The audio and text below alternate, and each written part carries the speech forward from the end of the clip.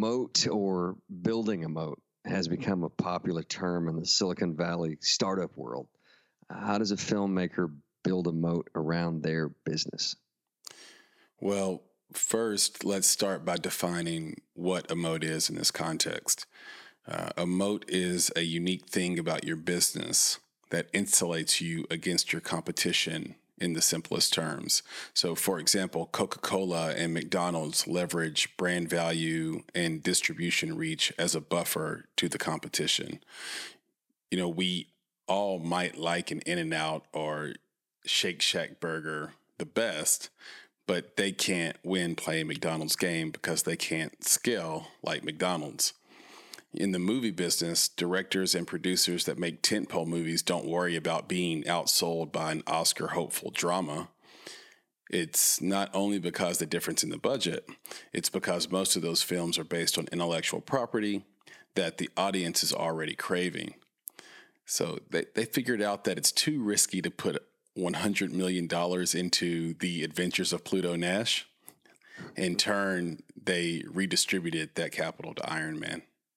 Sure. So, okay. So, how can an indie filmmaker build a moat?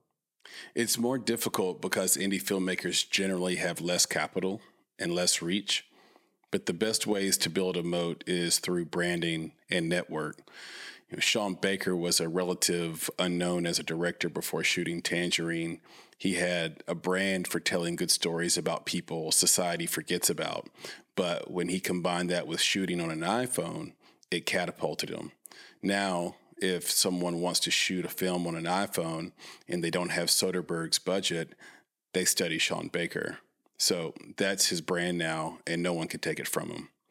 A network moat, and maybe we just created a new term there, is built when a filmmaker knows and has the respect of a bunch of creatives that are great at their jobs or have great skill. So suppose I have to spend $10,000 to $15,000 on a proof of concept short, but a well-networked person could shoot something of equal quality and type for $0 because their best friend is a great DP who owns a Red Dragon, and they get the best locations because they're stewards of the community and people want to see them win, etc.